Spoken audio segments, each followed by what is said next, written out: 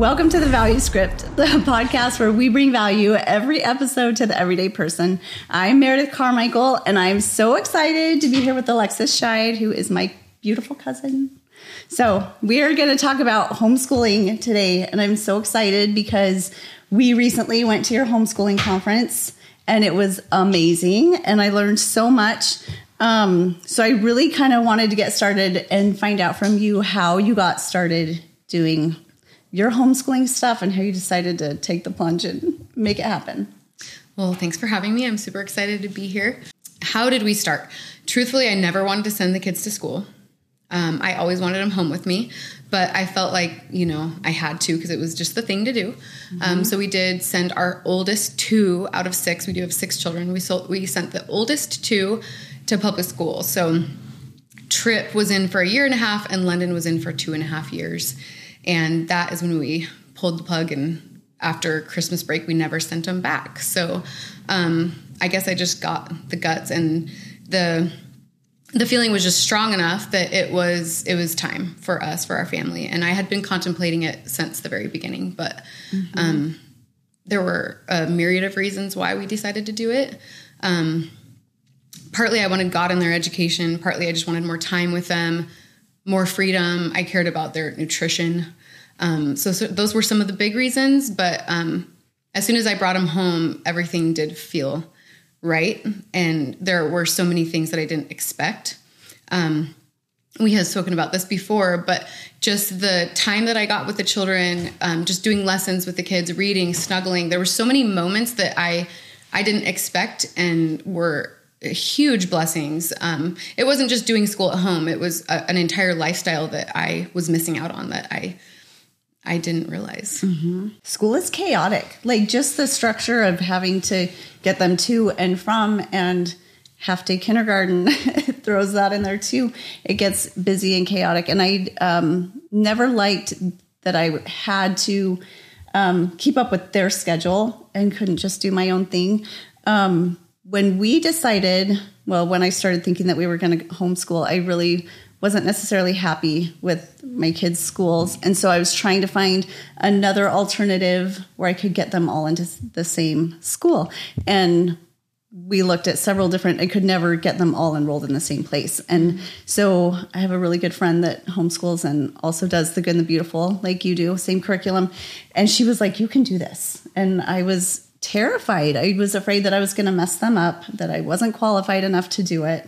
And, but I was like, I can't get them all into the same school anyway, so I might as well just go for it. And it really has been the absolute best decision I've ever made, ever. Like my girls are thriving. And it's not even that they had bad friends, I would say, but their social network now is nothing but positive and good and really aligns with what we want.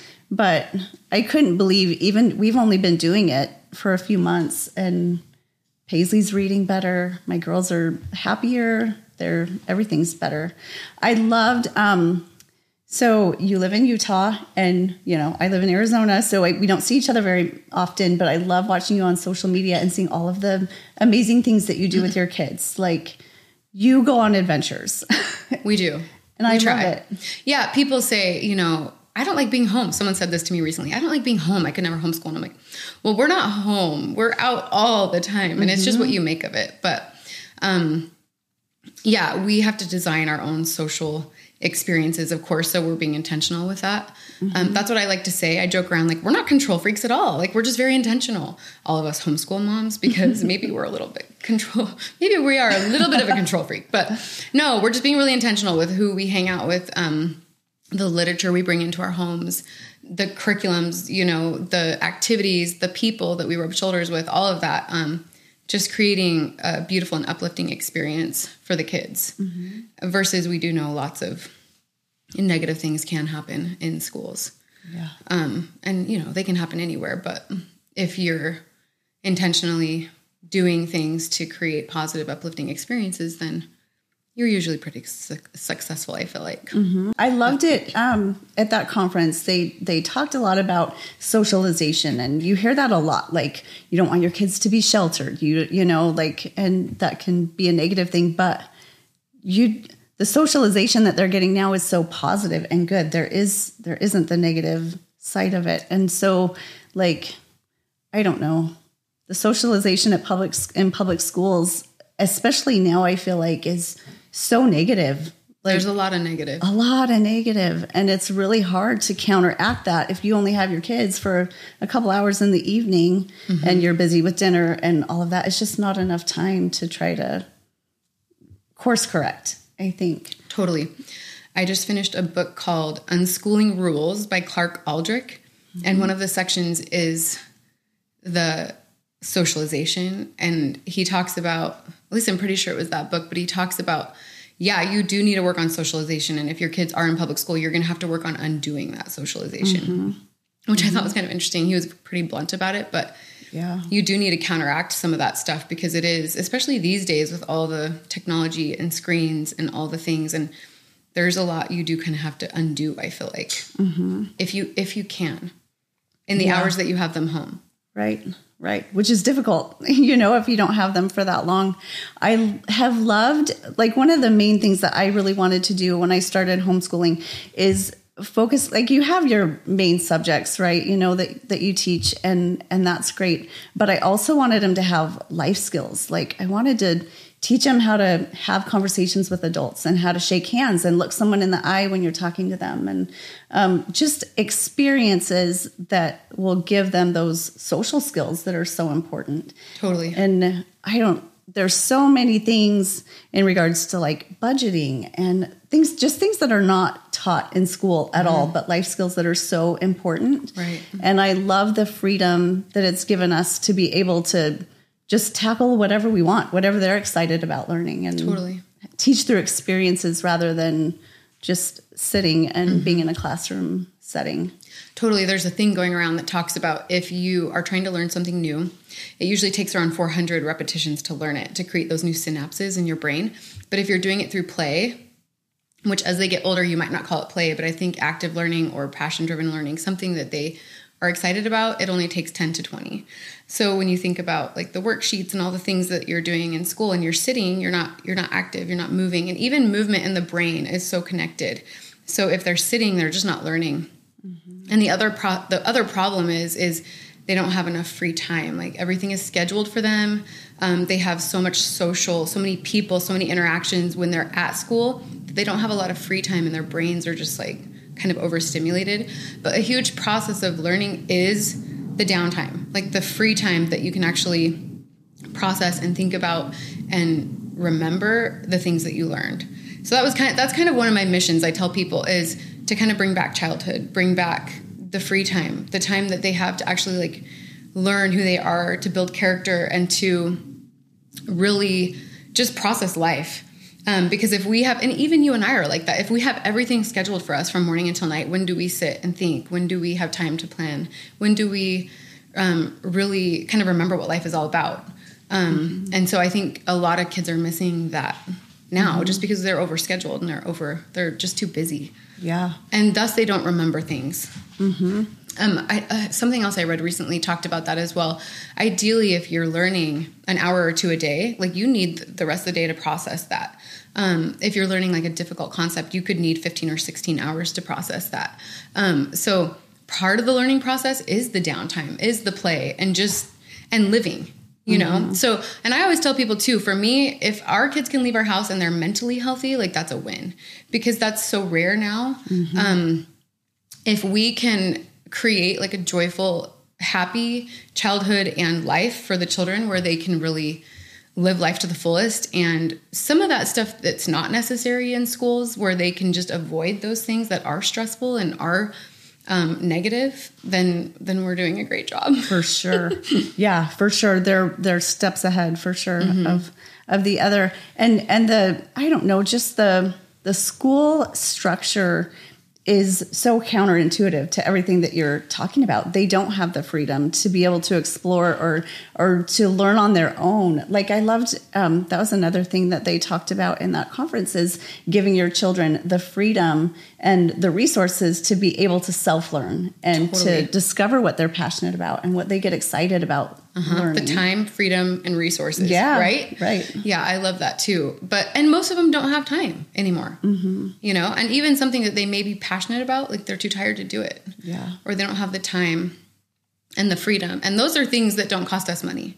Time and freedom, they don't cost us money. We can provide that to the children. The resources part can be tricky, but I still think for the most part, there's so many things we can provide to children for little cost to allow them just to explore the things that they want to, so that they know what they love. Something else I read recently talked about little experiences along the way, and I'm not going to say it right, but little experiences along the way sometimes seem meaningless and maybe kind of are in the long run, but children who are exposed to all sorts of things will eventually find their passion and be able to create meaning out of that, versus if they don't get that opportunity, they may not really learn what they love, learn what they're good at. And I actually had a conversation with an adult man over the summer. He took, I can't remember what they're called. They're like it's almost like a personality test, but it's super in depth. And he flew to LA to do it. And it was, I think, 2 full days of testing. And it's because he was an adult grown man with a family and he still didn't know what he was good at. And he still didn't know what he wanted to do. And so he went and spent all this money and all this time, and he found out his strengths. And I said to him, that's how you know the system failed you, because you went all those years through school and you still had no idea what you wanted to do. And it was sort of eye-opening to me, because I felt like, well, we could all be in that same boat, but if we can allow our children a different experience and just give them all these opportunities and even just the freedom, it isn't even providing so many opportunities that cost so much money, but just even the freedom to read, to play, to explore and learn what interests them, then they're going to be better off than probably most adults.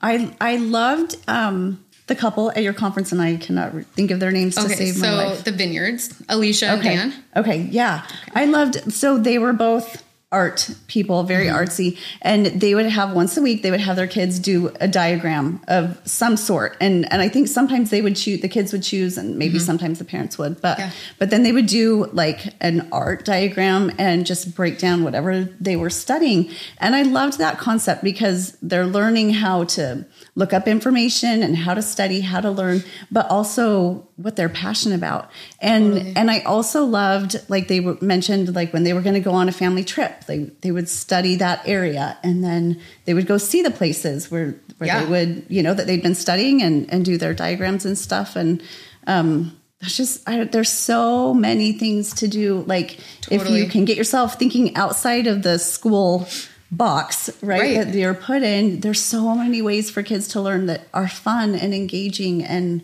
not so structured. Totally. And it doesn't have to be, okay, we're going to travel to Rome, or we're going to travel to Italy, or whatever it is. It can be, we've been studying sharks, or and they did that shark diagram, or we've been studying some certain animal and we're going to go see it at the aquarium, or we're going to go see it at the zoo. Like you can do a lot of local things with that too.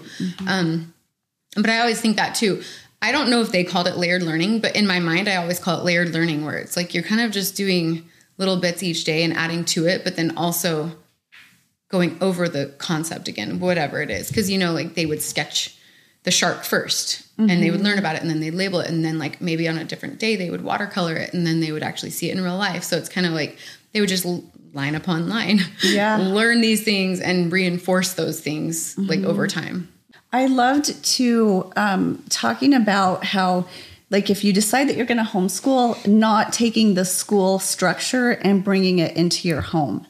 And that was like the first time I heard that, I was like, oh my goodness, like that's so right, And I think it's so hard when you've gone to school your whole life and that's the only thing you know. It's kind of hard to break out of that mold and realize that there's such a better way to do it. Totally. Most of us are products of the system, like almost all of us. I don't have very many friends that aren't. So it is really hard to break free of that. But that is one of the first things I tell people, like, don't create school at home. That is not the goal, because you pulled your kids out for a reason. So please don't go home and create a schedule and all these subjects and all these things that you're just creating public school at home, because that would kind of defeat the purpose, I feel like. My advice, well, it usually ends up being like a really long conversation with people, but I always say just keep it as simple as possible. Like even 2 subjects. Start with math and then something else they're just really passionate about. Let them pick a curriculum. Let them pick something they love. And just start with 2 a day. And then just focus on your relationship with them, having fun and joyful moments, like getting outside, doing a lot of active things together, and then just keep it so simple as far as like the curriculum goes. Because we all, probably it's human nature, think we can do more than we can, and we bite off more than we can chew. And I have all the things in our house, like a whole closet full of every curriculum like ever, right? But we don't use most of it. And I think if you're being consistent in small amounts of things, and of course focusing on things that they enjoy, then everyone will be happier and you'll feel like you're doing a better job versus you take all that on and you just feel like you're failing. Yeah. And like you said, if you go into it with stress and it's, difficult for you, your kids are going to feel that too and not be able to learn the way you want them to. And then you fail and, you end up putting them back in, but maybe for the wrong reasons, just because you're approaching it probably from a bad angle, you know? Well, one thing that's amazing about you, like I want you to talk about your kids and their ages, because you have 6 kids and they're very close in age. Yeah. So we had 6 kids in under 7 years. So they were 6, 5, 2.5, 16 months, and then newborn twins. And we didn't really plan it that way, but it's been beautiful and wonderful. And I did pull, I honestly can't remember the ages. When we pulled the older 2 out of school, we still had really little kids. And so I'll have people all the time say to me, like, I want to homeschool, but I still have a baby at home.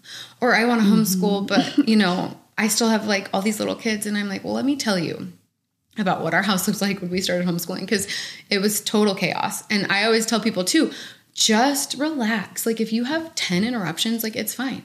And probably the kids don't really mind as much as you do anyways. Like just know that you have to take a break, and the older children will learn too. And it's probably good for them that it's okay to be interrupted, and we have to stop and change a diaper. We have to stop and feed a baby, and everything will be okay.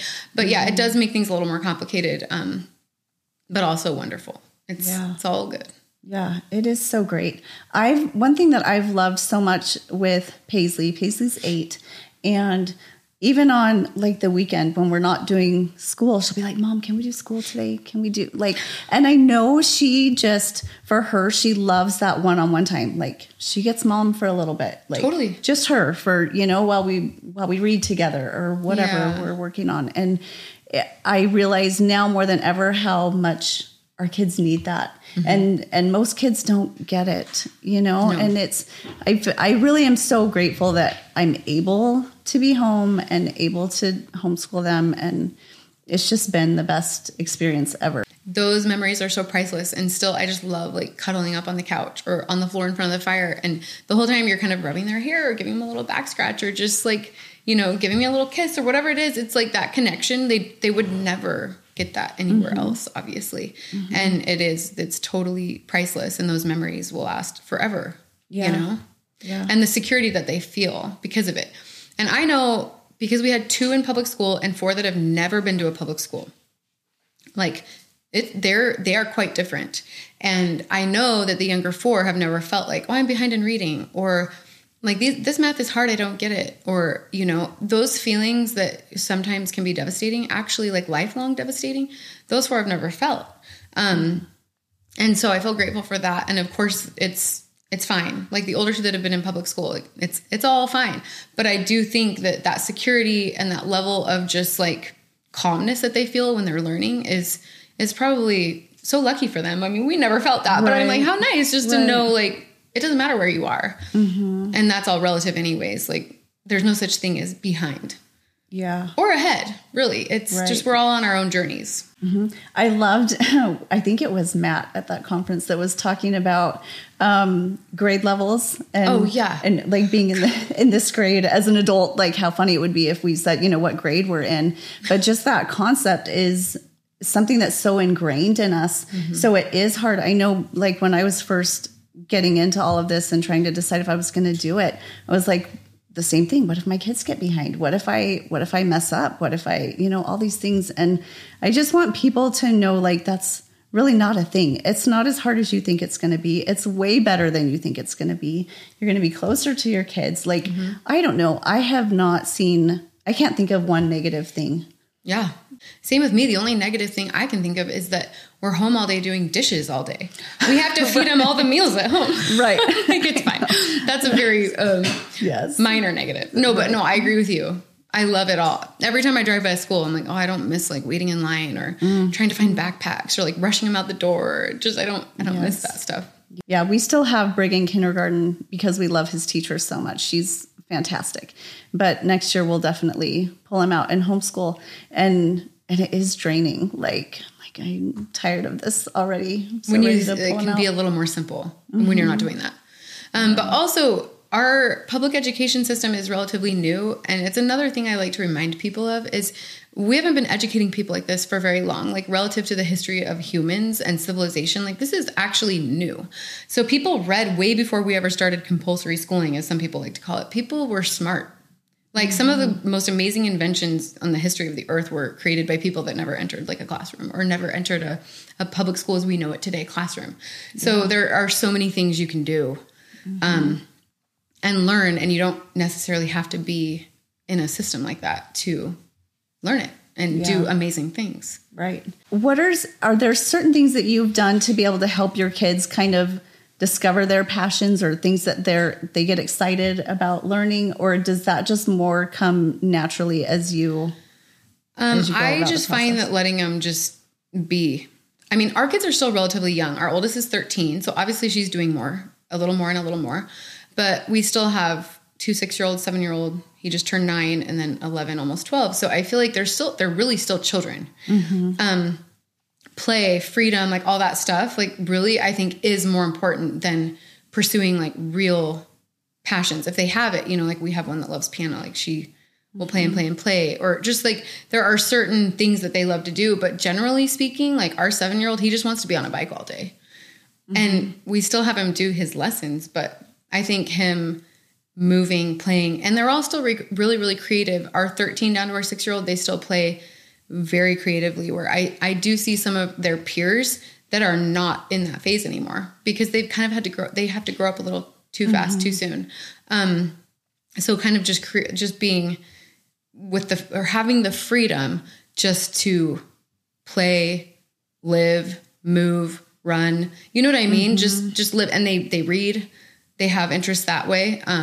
So I don't really focus a lot on like, I don't know, trying to find the passion. We just kind of live our everyday life and do things. We do field trips and bring good literature in the house and just hang out with good people and just learn along the way, I guess.